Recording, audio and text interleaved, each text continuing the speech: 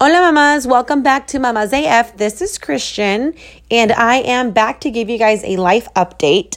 If you listened to my episode about 2 episodes back, I talked about my tubal ligation experience, my reasoning, and my overall thought on why I did that. And I promised you guys at the end of that episode to give you an update on what was next in my life. And that is a mommy makeover. I am actually on day 4 post-op of my mommy makeover. Going back to what I discussed in the previous episode, my husband and I started having babies young at age 19, 20. And we always said that we would kind of want to finish out having babies or be in the baby stages at a young age, which we thought 30 was a good compromise. So here we are this year, 2020, we both turned 30 and we had to kind of touch the subject again and kind of figure things out and decide, okay, is 3 our final number? Like, is this it? Will we have any more babies? And this is it. Like, this is as many babies as we're going to have. And I decided that it's time for me to kind of love me fully, be happy and satisfied with my body, and just enjoy life like with my husband. Not that I don't want my kids, but I've dedicated my life, my time, my emotions, my soul, my everything to my children. And now I just kind of want to love the skin that I am in and just run with it and be young and have fun and not be kind of what's the word that I'm looking for? Like, I don't want to be self-conscious. I don't want to be worried about not loving my lonja, my love handles, or not loving the way that certain aspects of my body look. I want to just love me fully. So I decided to go ahead and do it. Prior to doing it, I did visit a nutritionist, mostly because I was afraid the surgeon was going to tell me that I was a little too overweight. I needed to lose some pounds before doing my mommy makeover. So I saw a nutritionist. And I was able to lose 11 pounds. I think it was like in a month and a half that I was able to lose 11 pounds. And more than anything, though, I've picked up ways of eating that are healthy and are satisfying. Not only for me, but for my children too. My husband even is in on it. And it's good to feel balanced in our diets, because sometimes we run out of ideas on what to cook, what's healthy, what's not, what can we splurge on, what should we slow down on splurging on. And I just kind of learned a little bit of better habits to instill in our new lifestyle.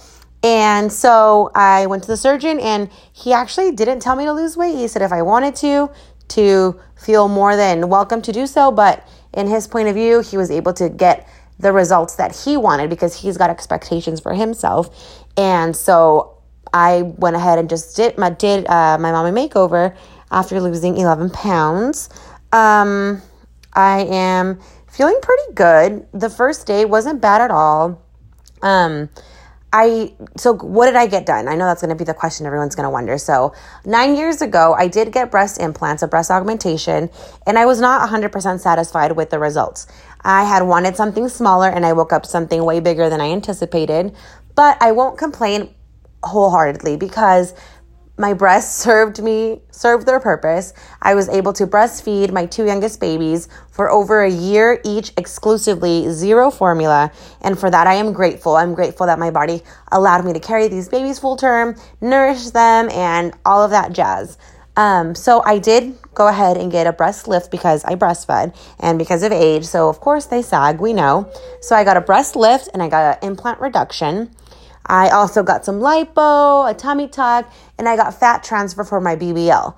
I am not ready to share all of my results. You'll see me posting on our stories a little bit here and there, but I'm trying to be respectful of both my husband's expectations, I guess, or morals. I don't even know what to word it. And also what I'm comfortable with. Right now is only day 4. So these are not the results that I'm going to stay with. It takes a long time to get the final results. The doctor said 6 months to a year to get the final results. Obviously, it could happen sooner, but there is some swelling involved. There's some nerves to get regained feeling.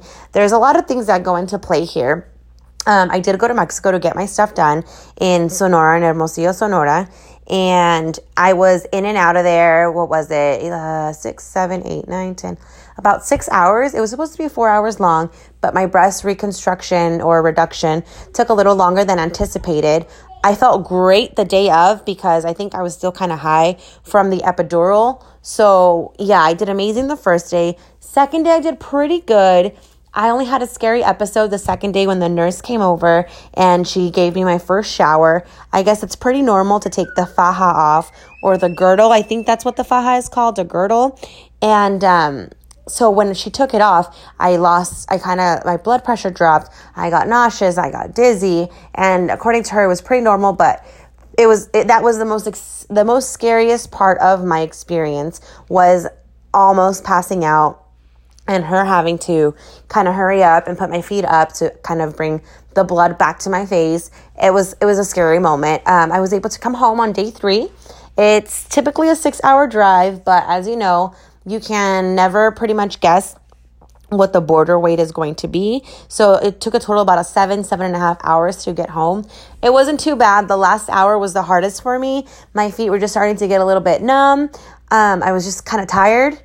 And then yesterday, day 3, was my very first experience with getting a post-op lymphatic massage, and holy torture. It was awful. But let me tell you guys, this girl, she is a local mama, which I'm pretty sure we'll be recording an episode because she's just so knowledgeable and she just knows so much. Like, I learned so much more about my surgery from her than I did from my own surgeon. And I love that. If you know me, you know that I want to know everything. I want to be educated. I want to know what I'm getting myself into. And this girl gives you that and more, which I totally love. So Yesenia, stay tuned. We will be recording with you soon. I just kind of want to get through this journey a little bit more, and then we'll find some time to record and to get all of that info for those ladies out there that are interested in getting a mommy makeover and investing in the post-op care, which includes the lymphatic drainage massages. It was absolute torture, not gonna lie. She warned me the first 2 sessions were going to be awful, but that's because she's moving any excess fluids into my lymph nodes so that my body is able to drain it. I do have a drain that is going to be there until next week. I want to say Tuesday, Wednesday-ish. But my massage therapist is trying to take advantage of the fact that I have the drain to do as much massage and pressure and movement of fluid as much as we can. That way I can take advantage of that drain and help that fluid come out of my body a little bit faster. Today, I woke up a little bit more mobile, a little bit less dependent, a little bit more independent, but I am still pretty exhausted. And that's just me laying on the couch, helping the kids with homework, and that in itself is exhausting. Super blessed to have the village that I have around me. My mom and my little sister have been taking care of me. They've been cleaning my house, cooking for me, showering me, putting the faja on. If you girls have ever worn a faja, you know what a mission that is in itself. And they've been just on top of it, making sure that I'm okay and getting through it. My husband and my kids did come with me to Mexico. My husband stayed at my grandma's house, and he was able to watch the kids and take care of the kids for me while my mom was with me at the hospital.